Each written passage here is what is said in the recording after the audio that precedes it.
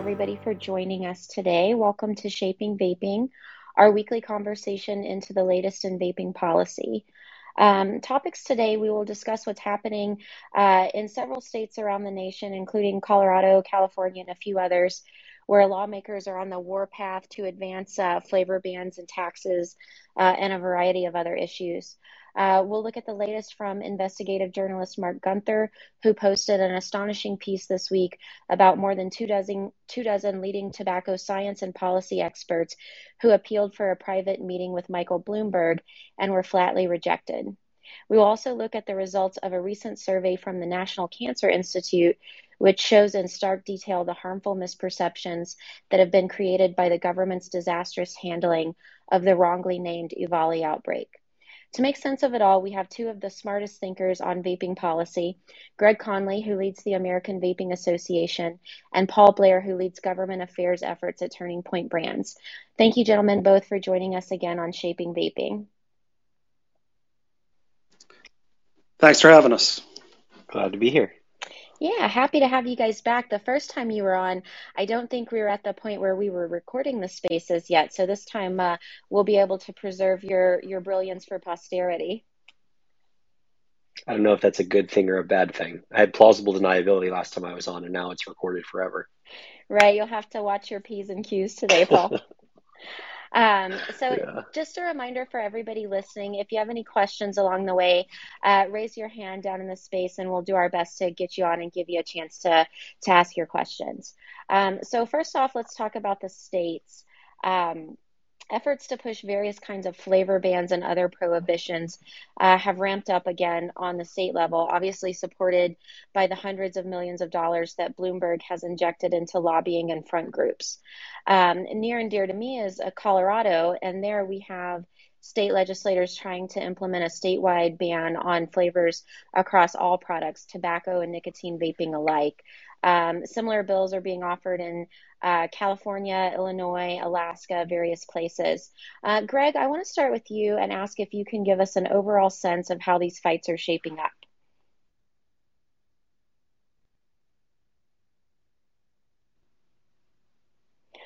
Well, maybe Paul, we'll start with you. Oh, there's Greg. All right. Hey, I'm Greg, sorry, I am give us back. an overview of these fights. Yes, some feedback was happening in the microphone.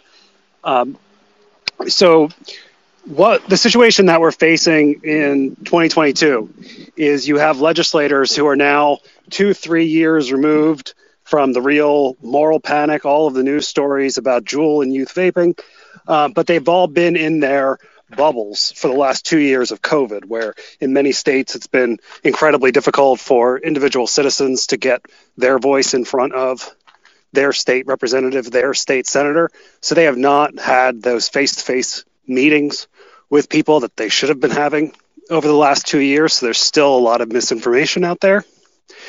And of course, many of these legislators, some of them are brand new, especially why you should be contacting them to let them know you live in their district and you care about this issue. But you also have those legislators who have been there for 8-10 years, and they are now at 8-10 years of being told by representatives from the industry, consumer advocates, et cetera, that the FDA is right around the corner. Don't worry, don't do this, don't do that. The FDA is coming. And unfortunately, we're dealing with a incredibly incompetent FDA, and it's hard to defend them when before these legislators on flavor issues. So there's a lot going on, but that's kind of where I'm looking as we head in.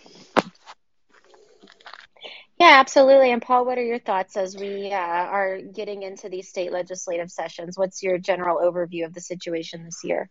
Yeah, so I think it's important to look at trends. I'm a trends guy. That's not to suggest that I'm trendy, but I do like to look at trends. And so if you look back, beginning of last year at the federal level, Congress passed the American Rescue Plan Act of 2021. And I think the reason it's important to point this out is that what this did is give shower states with nearly $200 billion in free tax revenue. The only thing that states aren't allowed to spend those resources on are tax cuts or significant contributions to pension funds.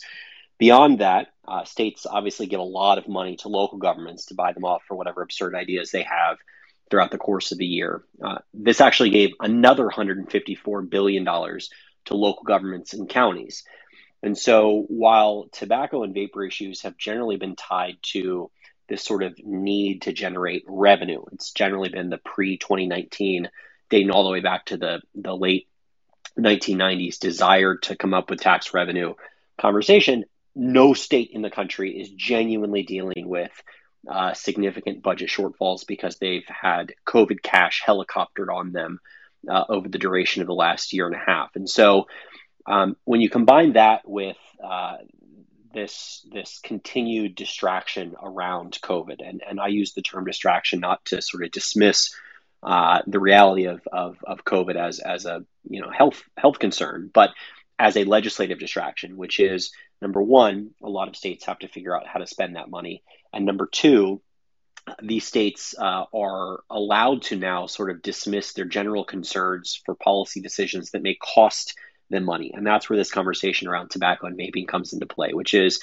as I think you're hearing in Colorado and we're hearing in other states, questions around whether states should ban menthol cigarettes or ban flavored tobacco or to expand that to include vapor occasionally have run up against legislators who, even if they're open to or persuaded by the idea that we should attempt to use tax or regulatory policy to discourage consumer use of products, have said, well, I don't know if we can afford the budget hit. In a state like Connecticut last year, when they were looking at a flavor ban, you had legislators that said, I don't know if we can really look at $100 million plus revenue hit. Well, given what I've sort of pointed out about the American Rescue Plan Act of 2021, states have this year and next year to spend that money or allocate it in some way or lose it. And they're flush with sales tax revenue that came as a result of people across the country also being helicoptered with COVID cash that they then went on to spend, whether it was online or elsewhere. And so I think the trends to watch for are states are increasingly being given the opportunity to disregard the revenue impact of banning consumer products, as well as potentially still being distracted with the need to spend a lot of money that they've got. And this increased pressure from Bloomberg-funded entities or public health groups that have said the FDA said they were going to act, to Greg's point, and they haven't, or where they've acted has been, in the words of what these health groups would say, been insufficient in achieving their objectives, which are generally the elimination of every flavored product and some, which we'll talk about when we get into states like California. So that's sort of how I see this at the high level. And I think, the emergence of Omicron has been another distraction to look at, which is that a lot of states began re-implementing either mask mandates or social distancing requirements or going back into distance learning for schools. And when it comes to tobacco and vapor policy, that can be helpful because as much as it is a public health, need to actually address public health issues like COVID, for people to be redistracted by that, I think is helpful when it comes to what are the real issues that states should be looking at. Is it whether an adult has access to a cherry flavored e-cigarette at a vape shop, or whether we should finally get beyond this whole pandemic thing in whatever way people think is necessary. So that's how I see it. Yeah, excellent context before we get into some specific states here. But I think that's certainly important. And, that's a nice segue into Colorado. We'll go ahead and start there.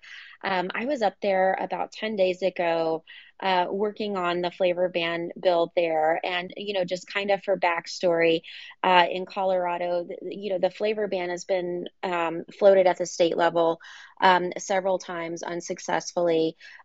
We've had a flurry of municipal level fights there on flavor bans. We've had a couple of important municipalities where flavor bans have passed, but by far and large, due to efforts of business owners and consumers in Colorado, we've kept most of those municipal fights from passing. And so now this year, all of the Bloomberg funded groups are really pushing it at the state level again. And, it's a lot more of a danger this year than it has been in the past.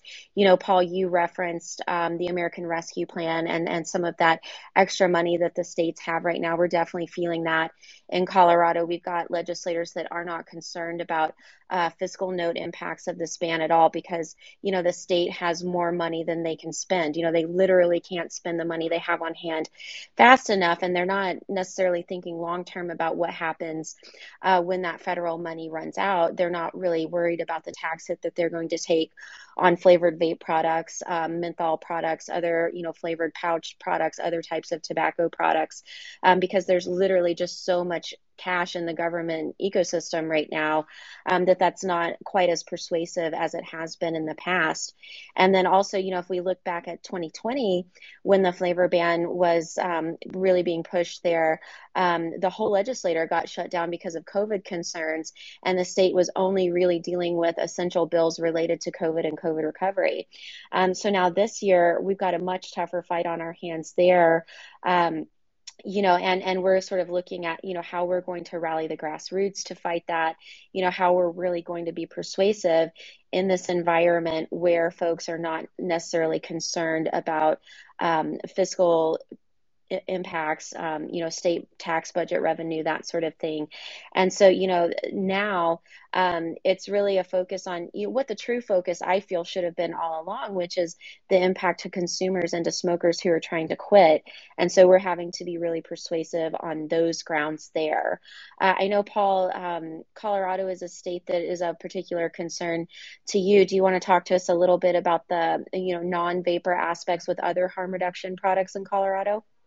Sure. And I think worth noting that this is something that we're monitoring in other states as well, which is over the last year and a half, 2 years, 3 years, other harm reduction tools and products have begun to get looped into, this regulatory crusade against vaping. And that includes oral pouch products, flavored and unflavored products. And so to the extent that states like Colorado look at these category-wide, tobacco, vape, pouch, everything that falls within sort of the regulatory parameters of a defined tobacco or vapor product. We are increasingly seeing that products that for some tobacco consumers, vapor may not be the preferred reduced risk alternative, but pouch products are. And there's been a significant rise in these products across the country. And so I think the real risk long term is that for legislators who can be compelled or persuaded to take a singular look at vapor products, whether it's from a tax, regulatory ban, whatever absurd and narrow-minded perspective they want to view, that the shrapnel from those sort of battles and crusades presents this real risk for adult smokers and consumers who may ultimately 2, 3, 4, 5 years from now, if they haven't decided today or tomorrow, they want to look at something to reduce their use of some sort of tobacco product, whether it's combustible or non-combustible. We've got this threat. The pouch products are also, going to be looped up in these fights, and whether this is on traditional pouch products or some of the new and innovative products that have come out as a bunch of companies have gotten into this space in the last several years. I think it's another sort of threat to harm reduction that we're really seeing play out. And I don't know that a lot of legislators are paying a lot of attention to this, because how do you convince a legislator that a pouch product is a real threat? I mean, if you read, I guess, the Campaign for Tobacco Free Kids website or one of the health organizations' website, they lead you to believe that it's this great risk, but no one's using those products that's 16 years old. That's not a reality. It's not a function of reality, and so it is, I think, a new threat that they've sort of lurched onto as an increasing number of adults have looked to transition to those products. Right. And I think it really shows, a weakness in their argument, this false narrative that they've created around the youth epidemic, totally ignoring the huge reduction in youth usage of vapor products over the last several years. And then you get into these, much newer, more innovative products that youth clearly are not using. I know several people who are using those types of oral pouch products to quit chewing tobacco quite successfully.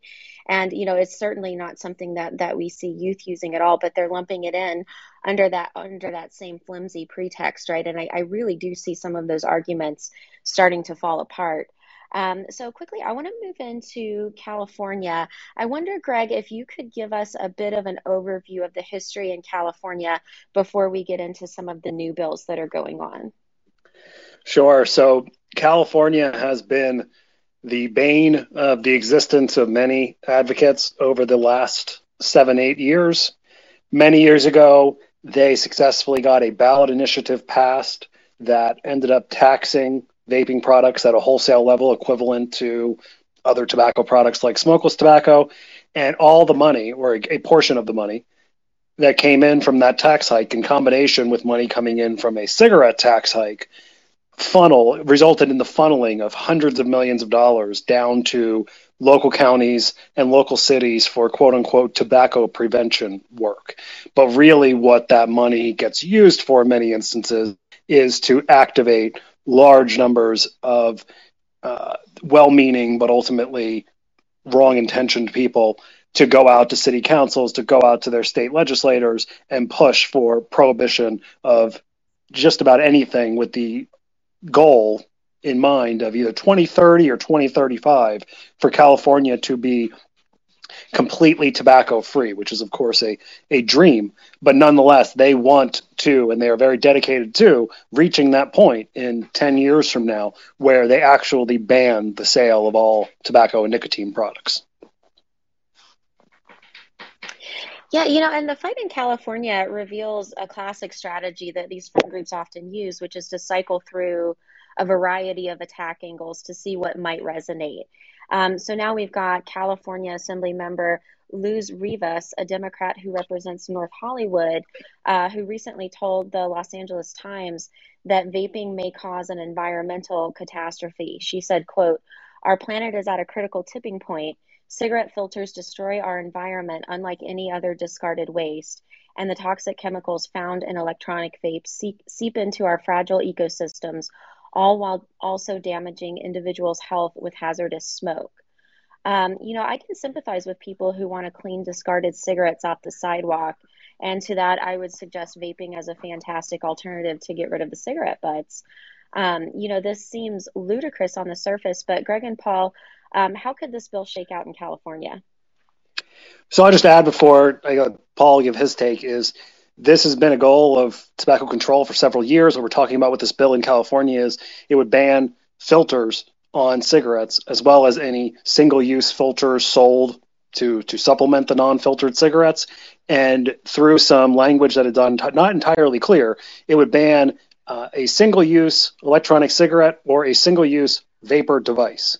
So there is some confusion as to whether or not they intend to ban pods, which are intended to replace significantly more than one cigarette worth of nicotine, or if they are just, quote unquote, just targeting disposables. We'll figure that out as they move this bill through the legislative process. Yeah, so making two comments here. One, I'm puzzled by the desire to remove filters from cigarettes as certainly not a harm reduction tool for consumers unless you really, really like what may have previously been unfiltered cigarettes as a sort of public health objective.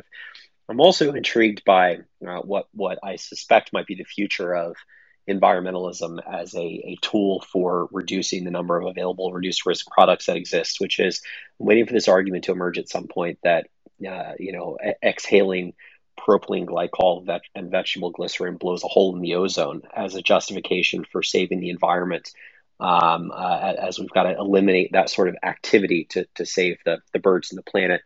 Certainly, Rich, coming from a state like California, where I suspect you'll also find more heroin needles and other drug paraphernalia that's far greater risk on, Santa Monica beaches than cigarette butts or disposable e-cigarettes. But that's my colored commentary that doesn't necessarily help with this. I mean, I think, to your point earlier, Amanda, I mean, this is, you got to throw a lot of things at the wall when the traditional, more fact-based arguments fail to resonate. And certainly cigarette butts can be an annoyance. And certainly there's a body of evidence that that debris and some cumulative effect is certainly not beneficial to the environment. But to your point, the easiest way to eliminate millions of cigarette butts that exist in any capacity anywhere in the world, whether it's on beaches, rivers, oceans, or mountains, is to transition a smoker to a product where there isn't, 20 pieces of waste on a daily basis that results from its use. And so,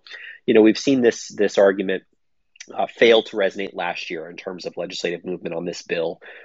There's similar legislation in New York. So if you generally want to follow bad ideas, look at what both New York and California are doing and saying. But I do think this is one of those things that I think we're going to have to wait some time on.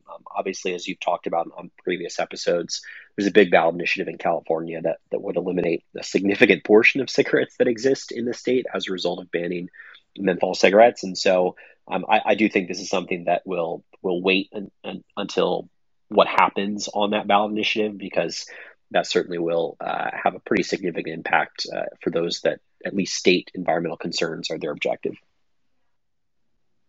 Yeah, Paul, I'll piggyback off of one of your comments there. I don't live in California. I'm based out of Arizona, but I am in California right now. And, just yesterday morning, I was going out to breakfast with my family, and we were paying for parking here in San Diego. While we were standing at the little kiosk to pay for our parking, I'm having to watch my 11 and my 9-year-old to make sure they're not stepping on the dirty needles that are around the little kiosk there where we were paying for parking. And so, it's not really just a soundbite that's on television. It's a very real thing. And, it's pretty disturbing when you're walking around in these cities, especially when you have your children with you and you're finding, dirty needles everywhere while you're walking.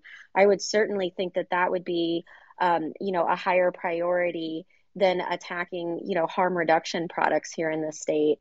But absolutely, I want to know for California, obviously there are things moving with the ballot referendum that are going to call a lot into question. But what can consumers and small business owners do to get involved in the fight here in California? So I know there is a ballot committee that's been organized to fight, and of course funded primarily or entirely by the large tobacco companies because they're the ones with the most to lose.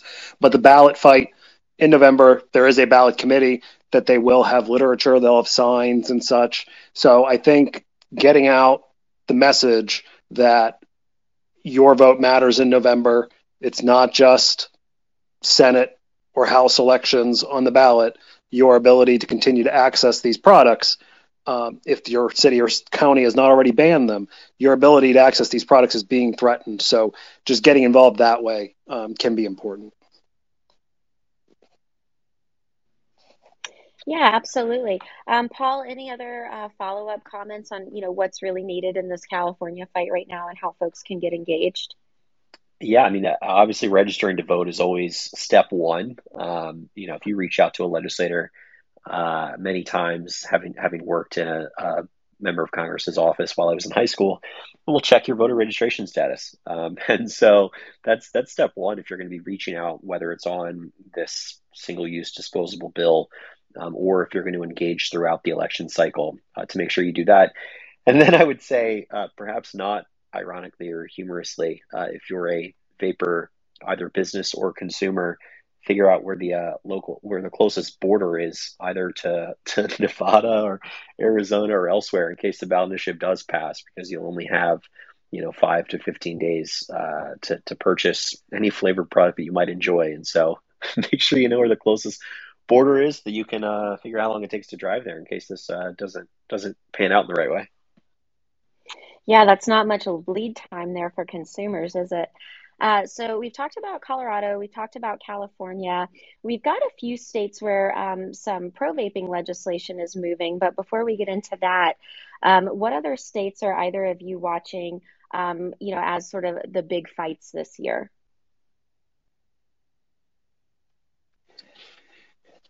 So I always look at fights from the perspective of where we were last year and what stopped things from moving that otherwise could have.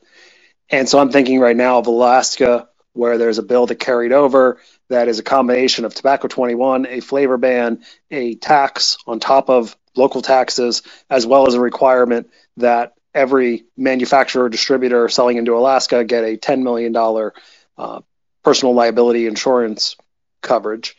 That is a scary one. And up there in remote Juneau, it can be hard to get FaceTime with legislators. Maine, at the end of this week on Friday, there's going to be a hearing on a bill to create, believe they call it a healthy trust in the state of Maine, and included in that proposal is a flavored tobacco ban. Um, and there are plenty of others. I'm sure Paul has two or three that he's watching as well. And some bills, of course, some states, what bills we're looking at today, 2 weeks from now, it could be completely different because bills are still being introduced every day throughout the states. Yeah, I mean, we still have a number of states that haven't fully come into session yet. And so not every state requires either carryover or pre-filing. Some of these threats come up as a result of a governor's budget proposal, or as we can see, some sort of strike and replace on any number of spending, tax, or budget bills. And so, in a state like Connecticut, the governor obviously comes out and says this is what he wants to do, this is what he's going to do, wait to see what happens. But in other states, whether it's a Washington, where we're monitoring the extent to which the Department of Health has regulatory authority to either impose nicotine caps or flavor bans, or a Minnesota, where again we had these threats last year. Some of these, to Greg's point about looking at what happened last year, where there is carryover, where it's the same bill that last year either didn't get a favorable or unfavorable vote, but just automatically carries over into session. We'll just have to wait until probably mid-February or so in some of these states as they get beyond sort of the budget addresses and governor's proposals. But it is many of the same threats that we didn't lose last year. Again, worth pointing out, both to my initial comments about the COVID cash being helicoptered on everyone, there were not major state flavor ban losses last year, which was a departure from the year prior, where COVID inspired, where the Valley crisis inspired states to take misguided action against the vaping industry and its consumers. And so where states failed in their minds to address issues related to the availability of vapor products, on top of the fact that the FDA hasn't removed every product from the market, or where it has attempted, entrepreneurs have found a workaround. That there is going to be that new enthusiasm to address, which they haven't been able to in some of these traditional anti-tobacco or anti-vapor states. I would say I don't think there are going to be new states that haven't historically been threats to the industry or its consumers, where we face major questions around flavored products generally. But on a threat basis, I think a new threat, and this probably warrants its own episode, is how vapor products are being defined and what is required in order to be a vapor product that remains on the market. And this gets into the existence of synthetic nicotine vapor products. And I think that that is where we're seeing a new frontier of fights in states attempting to redefine what is allowed to remain on the market if there isn't something like a pre-market tobacco application process at the FDA. This is going to happen in more Republican-run red states, which have not traditionally been hostile battlegrounds on tobacco and vapor issues, unless you go back into the 2014 and 2016 era, when the most significant fight the industry faced and its consumers faced was taxes. But that's I think the new yet to be seen threat that we know is going to exist in a couple of new states that we didn't necessarily see play out last year. Yeah, absolutely. We've already got a bit of foreshadowing on your last point, Paul, with a couple of states who were early to that type of action last year. I know Oklahoma is one, and then I'm drawing a blank. It's one of the southern states that starts with an A. Which one was it? Alabama. Alabama. Alabama. Thank you, Greg. Yeah, Alabama did that last year. So what states have we already seen those types of actions introduced this year? So I don't know if it's officially been introduced yet, but we expect a bill to be filed in Tennessee that replicates the Alabama model. The Connecticut bill last year would have eliminated synthetic products, but in the same way that it would have eliminated flavored tobacco-derived products. And so that's not necessarily a new fight. That just expanded the category to make sure they banned everything. Again, I suspect that the synthetic question in many states will come down to a last minute filing or strike and replace issue. But Tennessee is a state where we do expect it, on top of what we saw in Oklahoma last year. Yeah, absolutely. And we've got, obviously 50 states here in the US. And we've got a variety of issues that we're looking at. We've already touched on quite a few of them. You know, the old favorites of flavor bans and taxes, as well as some of these new issues like banning single-use products, banning synthetic, requiring marketing authorization through FDA. And so there's a lot to keep up on. So for anybody in our audience or who might catch the replay, I would strongly suggest, you know, if you're a consumer, make sure you're connected with a group like CASA who, you know, monitors all of this and keeps the consumer base really well informed on how to take action against some of these things. And, you know, if you happen to be in the industry as a small business owner, or any other type of industry participant, you know, get with your local state groups. Just about every state in the country has a state trade association. And I would strongly suggest that if you're not already involved with those, to get involved with them so that you can stay informed about all of these threats that are going to impact your business. So moving on, I want to talk about one more thing before we move into the next segment of the space. Some of the states where some pro-vaping legislation is happening. The top on my list for me being Arizona, because I've been so involved in that over the last 4 years. We've had a long-standing effort there to properly regulate vapor and tobacco products by raising the age to sell in Arizona to 21 to match the federal standard, to license businesses, to increase compliance checks and penalties for bad actors.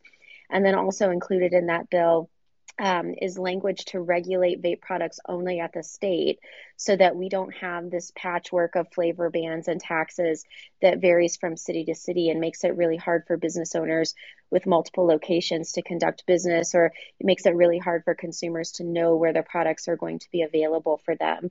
So that's something that we were working very hard on in Arizona. I know similar efforts are going on in other states. So what are you guys watching as far as, you know, potentially positive legislation for harm reduction? Sure, I'm excited about a bill that I actually just watched a little presentation on from the American Cancer Society Cancer Action Network earlier this morning. They were talking about the dangers of a bill that was introduced last year in South Carolina and has carried over. And it's a bill, fairly simple bill that would just say the state makes laws about taxation, about licensing, about product.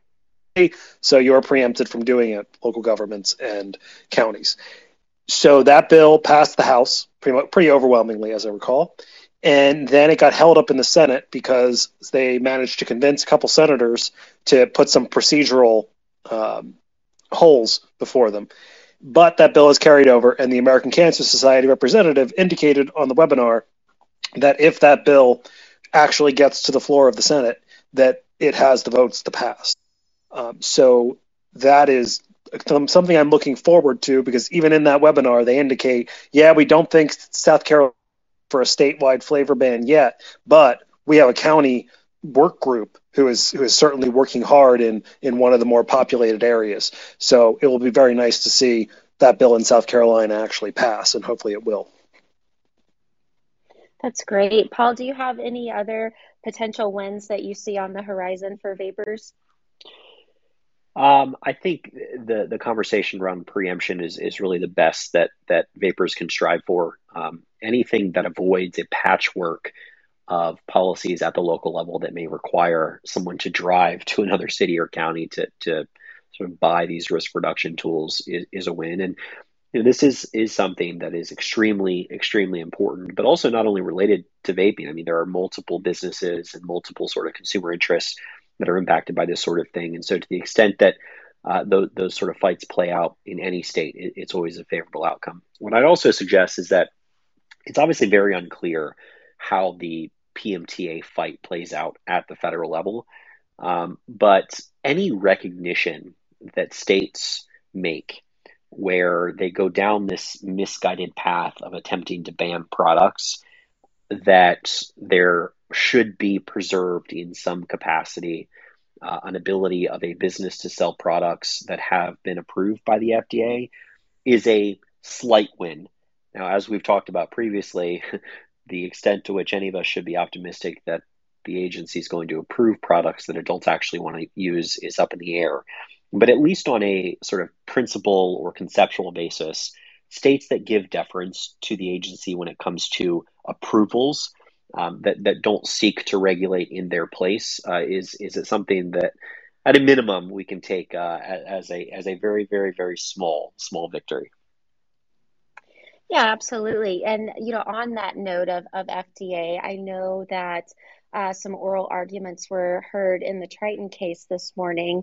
And I know we have Todd in the audience here, so I don't want to get too far off base on that, lest I misrepresent what went on this morning. But some of the talk that I've heard among vape social media today is that, it was interesting because one of the judges in that case wanted to know how you ignite a vapor device, which I think kind of shows the level of knowledge that we're dealing with here. But I believe there were three judges involved in those arguments this morning. One that seems to understand, one that there may be some hope for, and one that's kind of seen as a wild card. Were either of you two able to catch those Triton arguments this morning? Yeah, I'll share my perspective only as someone who's sort of recently talked a little bit about sort of our company's own engagement with the FDA on a legal front. So one of the judges, Jones, really did take FDA to task sort of over their decision and its defense. And I think this is the big question that everyone has to monitor and be concerned about. And it's whether sort of relief or remedy for Triton is something that leads to any sort of substantive policy change for anyone else who is under review, or could be placed back into review, right? I mean, I think that the agency clearly has had to admit to some degree since September of last year that they messed up, that they made some mistakes.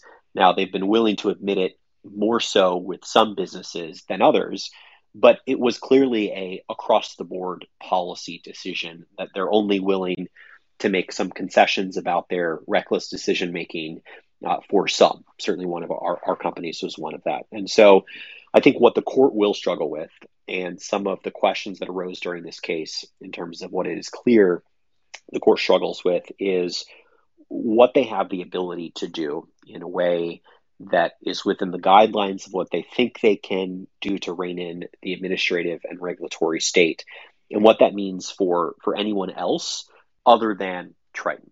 And that's, I think, the biggest question that anyone who's watching this case or any of the other cases that are playing out is, how does the FDA escape unscathed? Do they think that they escape unscathed as it relates to the PMTA review process? And I suspect that they think they do, because even if they're forced to go back to the drawing board on how they treated this specific application, is a specific circuit court going to upend the entire PMTA process? The answer is no. Is the FDA going to be forced to re-review some applications? Maybe, certainly. Do they take that as an opportunity to re-review applications, find issues with those applications, and then ultimately get to the outcome that they want to, which is denial of products? Maybe. And that's what is such a struggle here, because we all know, any independent observer, certainly I'm not one because we're a business regulated by the agency, but everyone knows that they made mistakes because they admitted they made mistakes. They admitted they overlooked a substantial amount of data, a substantial amount of science that was presented to them. And so how they defend that in different courts is something we're seeing out in this case, and their oral argument set up for another. But the real struggle is what that means for anyone else. Right, and that is the million-dollar question, and it very much remains to be seen. But certainly, all of this litigation is definitely the space to watch right now when it comes to FDA. I want to move on now to the public release of what we're calling the Bloomberg letters. Mark Gunther broke a remarkable story on his Medium site last week. His story focuses on a letter from 23 distinguished public health experts to Bloomberg Philanthropies asking for a private meeting to discuss how its advocacy is increasingly at odds with emerging data trends in science. But Mike Bloomberg ignored them and instead had one of his staffers respond with boilerplate language, talking points, and a refusal to have a meeting. Those public health experts replied with perhaps the most thorough and rigorous compilation of data and proof points that I've ever seen. It's devastating, and I would urge anyone listening to read the whole thing, which we are throwing up in a featured tweet in the space right now. But here's a snippet from that letter. They say, your famous injunction, in God we trust, everyone else bring data, is a good one and should be a universal maxim in philanthropy, but it implies a reciprocal obligation to be open to challenging data and to pursue philanthropic aims with a restless curiosity about what works, what does not work, and the plausible perverse consequences of well intentioned interventions. And the signatories included Stephen Schroeder, the former president of the Robert Wood Johnson Foundation, Cheryl Hilton, the founding president of the anti-smoking nonprofit now called the Truth Initiative, who went on to lead School of Public Health at New York University, and Kenneth Warner, Dean Emeritus of Public Health at the University of Michigan. All have devoted their careers to tobacco control, but Bloomberg just ignored the whole thing. Greg, Paul, your thoughts on this incredible piece of journalism from Mark Gunther? Sure. First, I'll just say one of the things that you can see in that letter and the people who signed it is how opinions can shift in this field. I am more cynical and glasses half empty about the people who in 2022 are still very much anti-vaping, but some of the signatories to that letter, back when I started doing advocacy in 2010, 2011, they were the enemies. Cheryl Hilton, David Abrams, they were the ones who were extremely pessimistic about things. And then they actually, as the Bloomberg quote goes, the data came in and they trusted in the data and changed their views on vaping. I think if you polled the 23 people who signed that letter, you would find a small single-digit number among them who actually believed anything but that boilerplate response from a Bloomberg crony was going to be the end result of that letter. But now, when those 20, hopefully all 23 of them, when they do interviews with the media, when they talk to their colleagues, when they talk to state departments of health, when they talk to people who may be getting nice jobs in the federal government, they will bring up, hey, not only have we published about how this is the wrong approach, we directly went to the source of all this misinformation, and he wouldn't even have the decency to meet with us, people who have for years done work that he has gloriously approved of. Yeah, he's so convicted in his wrong-headed mission there, he won't even entertain a conversation with people who are, undeniably leading experts on this topic. Paul, did you have something you wanted to they add? that just needs to continue to happen. Every 3 months, there needs to be a reminder in the U.S. media of the just wall that Bloomberg and Bloomberg Philanthropies has put up, so that eventually it goes beyond Mark Gunther's excellent Medium blog, and we'll be talking about someone coming into the New York Times that one day hopefully will look at the perversion of science in this field. Yeah, what I'll suggest is I always take comfort in a growing list of people who dislike Mike Bloomberg. I mean, this is a guy who spent $1 billion to get like one delegate in American Samoa when he ran for president of the United States. And so the unfortunate reality for the sort of cynicism that Greg and I share about public health generally, but certainly people like Mike Bloomberg, is it has real world consequences. And the evolution of thinking by public health professionals is helpful, but that slow progress has come at the cost of 97.4% of people in the United States not believing that e-cigarettes are much less harmful than combustible cigarettes, which kill several 100,000 people per year in the US. And so that's the real consequence. And for someone like Mike Bloomberg, who has spent so much money, not only in the US, but globally, to attack smoking and cigarette use and tobacco use, to then pivot in 2019 and say, well, I'm going to commit several $100 million to also ending vaping. The consequence of that is that every health group that may otherwise either be led by or have professionals involved in this acknowledgement of risk reduction can't be involved in those organizations anymore. And this is why I fault people, whether they are at the FDA or Center for Tobacco Products or any of these health groups, that doesn't vocally speak out. Because to Greg's point, the data today is overwhelming. When we were engaged in these fights between 2010 and 2015, it was common sense, right? For many of us, or whether you're a vapor who just quit smoking, It's like, of course, if you remove combustion from the equation, a product is much less harmful. But all the people with PhDs and MDs next to their name said they needed about 7 years of data in order to prove, which we knew was common sense. And so finally we're there. It's just that slow evolution comes at such a significant cost that people, the 30 plus million American adult smokers who continue to believe, on top of the American general public, that these aren't reduced risk products, are putting themselves at risk. And for Mike Bloomberg's other hobbies, like banning guns or making it illegal to get a 32-ounce cup of soda in New York City, those are fun flirtations with exercising power over consumer choices that aren't always as significant when it comes to having an impact on people, because he's largely been unsuccessful at all of those other billion-dollar endeavors of his. This is something that he's having success in, not in terms of long-term success, because we're seeing these credible people turn against sort of the funded entities, but aided by what the CDC says to people, aided by the campaigns funded by the Truth Initiative and others. You have a significant number of people that have been misled and continue to make poor health decisions about their own lives that has such horrible consequences that anyone affiliated with a Mike Bloomberg entity, philanthropy, foundation, or funded organization should be ashamed of themselves. And I'll quickly add, it was, I believe, October or September of 2019 when Bloomberg committed approximately $160 million over a 3-year period.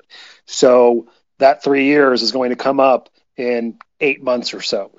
So a way for Bloomberg to perhaps recognize that he was wrong without Michael Bloomberg admitting that he was wrong could be ending up paring back his donations to tobacco-free kids to where they were 5 years ago, as opposed to just drowning him with money. Right. And so we'll have to keep an eye out for that and see what his contributions might be here in another 8 months. But, Paul, some of the commentary you had is a great segue into our next topic. We're going to throw up a featured tweet right now that covers this. In another piece from last week, Mark Gunther included a chart showing the results from a survey from the National Cancer Institute that a wide majority of Americans believe that vaping is as harmful or more harmful than smoking. This level of misinformation is shocking, and obviously we've talked about the role that CDC, FDA, Campaign for Tobacco-Free Kids, and other of these Bloomberg groups have played in this misinformation. But the real question, given that the situation is what it is, how can we turn this around and, have a public that's accurately informed on the benefits of vaping and the harm reduction aspects of vaping? Here's, I think, the biggest struggle faced on this issue, and that is that businesses that manufacture and sell these products are not allowed to accurately communicate the risk reduction potential of these products that are on the market. And the reason for that is because of the Tobacco Control Act. Obviously, as a manufacturer, you have to get permission to make health claims about the specific products that you sell. Now, dating back to the 50s, 60s, 70s, 80s, for many businesses, that was probably a good idea because there were businesses that were misinforming the public about the health risks associated with their products. The problem has been this regulatory capture in a retrospective state that doesn't allow businesses with the financial means to do so to advertise their products in a particular way. So that's step one. Step two is they are the absence of an ability for a manufacturer to accurately explain the risk reduction potential of their products has been a significant amount of resources committed by taxpayers through the Centers for Disease Control, which has absolutely no credibility today, in campaigns that have misinformed the public about these risks. And whether it was the Valley crisis in 2019, where it took them several months after even the FDA acknowledged that what was happening at the time had nothing to do with commercially available e-cigarettes, these are people who knowingly mislead. And so what I would suggest is that the only real remedy to taxpayers footing the bill for misinformation is intervention from Congress, whether it is appropriators or others. And this was, I think, a mistake of the last administration that had the ability to engage here and obviously took a different path, which was the amount of money that we waste on things. Not that waste is a focus of anyone in Washington right now, but for the amount of money that we waste on things, perhaps not misinforming the public of entrepreneurial outcomes that are saving lives shouldn't be something that the CDC, among others, is allowed to do. So those are, I think, the two sort of unfortunate reality of communication limitations, as well as the only real power Congress has to limit this sort of stuff, because the Mike Bloomberg funded entities are always going to lie. I mean, I genuinely think that they don't exist unless they're allowed to lie.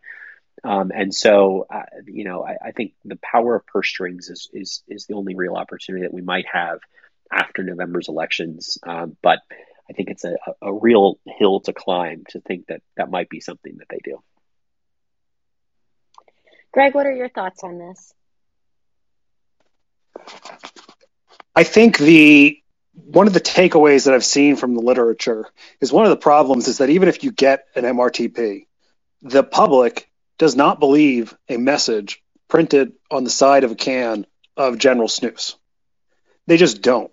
And so if you don't have the kind of marketing campaign where you can break through that barrier, it's incredibly difficult when you're up against, for instance, in the state of California. I think if you polled specifically California and then the other 49 states, I think you will have several larger percentage points of people believing vaping is just as harmful or more harmful than smoking because of the never-ending, very well-funded television, radio, internet, etc. campaign against these products. So we are fighting, of course, a very uphill battle on harm reduction just because the beliefs about these products are very difficult to change in light of just every month, every couple months, even if you're just somebody that doesn't follow this news, you hear something bad about tobacco and nicotine products. And the last comment I'll make on this is public health does itself no favors as it relates to their potential ability to accurately inform the public about the risk reduction associated with whether it's e-cigarettes or smokeless tobacco or whatever it may be, because they are so politically engaged in every issue that confronts them. And so even if you had the CDC today come out and say, by the way, adult smokers, you should transition to e-cigarettes and vapor products, half the country would laugh at them. And part of this has to do with how they've handled COVID over the last 2 years. And half of it's any number of other issues. And so this is a bigger public health credibility question than limited to a conversation around vaping and e-cigarettes. And it's something they're going to have to deal with long term. But until they get their house in order, we have businesses that are hamstrung in terms of their marketing abilities, public health institutions funded by taxpayers that have no credibility to communicate the risks or benefits of consumer product use, and Bloomberg, among others, spending a lot of money to lie to people. And so those are the sort of three tranches of threats that make this such a significant, uphill fight. Absolutely. Well, we're running up on our time, but let's go ahead and move into our media lapdogs of the week. And there is never a shortage of lapdogs to cover. We might be able to hit one or two of them here. First of all, the Daily Mail published a fear-mongering article claiming that e-cigarettes can damage men's fertility. And their coverage cites the British Fertility Society's campaign to bring awareness to factors affecting men's testicular health and fertility. It seems like every time we turn around, there's a new media story hyping some dubious health risk. My question to you both is, why are media outlets so eager to run with the most thinly supported claims when it comes to vaping? Because they're British. That's the simple. If you follow this news very closely, you will see every month or two, there's a new study that's absolutely ridiculous, and it comes out, and the Daily Mail, the Sun, one of those papers puts it on the front page with a scary image. And then various third-rate junk websites, they'll recycle it. But it won't go into American media by and large. And that seemed to be the case with this nonsense fertility erections story. And that's a good thing. But, of course, there is no shortage of other stories to fill that gap. But this is expected. This is never going to stop. It's a sexy headline, and journalists, you're never going to get the people that work at the Daily Mail or the Sun to recognize that what they're doing is morally wrong. Yeah, and it's crazy, even in a country that has fairly decent vaping policy and an excellent understanding of harm reduction, they're still not immune from this massive media misinformation. Paul, you got any thoughts on that story before we move along here? No, I'll just add that we have seen similar accusations. If you eat too much red meat, this is a similar outcome. If you eat too much salt, this is a similar outcome. And so it's like, what's the most headline grabbing, clickable set of stories you can come up with to demonize your disfavored sort of consumer dietary preference, and not really a surprise. Yeah, absolutely. So next up, Art Spiegelman is the author of a book that was just banned in Tennessee. This week, the New York Times reported on the ban of his book. But also, Spiegelman is a former chain smoker who quit by accident after he picked up vaping. The story about his book ban got a lot of attention, and in every interview on TV or in photographs, Mr. Spiegelman was vaping. Yet there was no curiosity or mention of any of that in the coverage. And if you saw some of the clips from CNN or whatnot, it was quite striking, but interestingly, not covered at all. Greg and Paul, I'm sure you all know a lot of folks who quit smoking practically by accident. Why don't we see that story reflected in mainstream coverage of vaping in the New York Times and other national media? Unfortunately, many people, just like in the field of labor law, a lot of labor reporters are activists who get into journalism to further their personal beliefs on labor. Health reporters, unfortunately, as time goes on, they're falling more and more into that category where you have people who, if they suddenly lost their CNN job tomorrow, they would fill in very comfortably at a health activism group that just pushes for new bans or new taxes. And that's what you have at these networks. You have people with long track records. You have the former at the CNN, you have the former NBC News health journalist who I believe I looked through about 4 or 5 years of her stories on this subject, probably doing one story every 2 months or so. Never once did this woman interview anyone but FDA, Tobacco Free Kids, American Lung. Never, ever. So that's what we're dealing with is some of these outlets, they certainly don't want to ask this great author what he's doing because it's not a story they want to explore. Yeah, and I'll just add, I think this is, as folks that know me or follow me, I like to add some comedy color to these sort of perspectives. But I think this is one of the unfortunate, realistic consequences of smoking not being as prevalent today as it was 20, 30 years ago, because you have so many reporters, like the general public, that don't smoke. You've got, a decreasing number of people in the US who are tobacco consumers. And the result of that is you look at tobacco consumers, and there has been a concerted effort to villainize tobacco consumers or adults that smoke. And the result of that is that everyone is some odd anecdote who may have been able to quit. Well, if you would have, talked to any number of reporters at any of these institutions in the 1960s, 1970s, they all smoked. They could have much easier understood if e-cigarettes were on the market in 1974, a transition to these products, because they probably would have experienced it themselves, as opposed to now being ivory tower elitists that don't get out into the real world and only see e-cigarettes at a bodega occasionally. That's the reality is that some of the best reporters that cover vaping or tobacco policy are ones that quit smoking with e-cigarettes, and so that's when you go to 13% of the population that uses a cigarette as opposed to half, one of the real world consequences is being disconnected from the reality of a smoker's quit journey. And so I think that probably gets to the heart of this as well. And at least it's helpful now. Like the poll you're showing is from Ben Dreyfuss, who is the son of Richard Dreyfuss, used to be at Mother Jones Magazine, is a very popular and funny person to follow on Twitter who knows many, many journalists. When he posts positively about vaping, it is because he found it easy to quit smoking with vaping.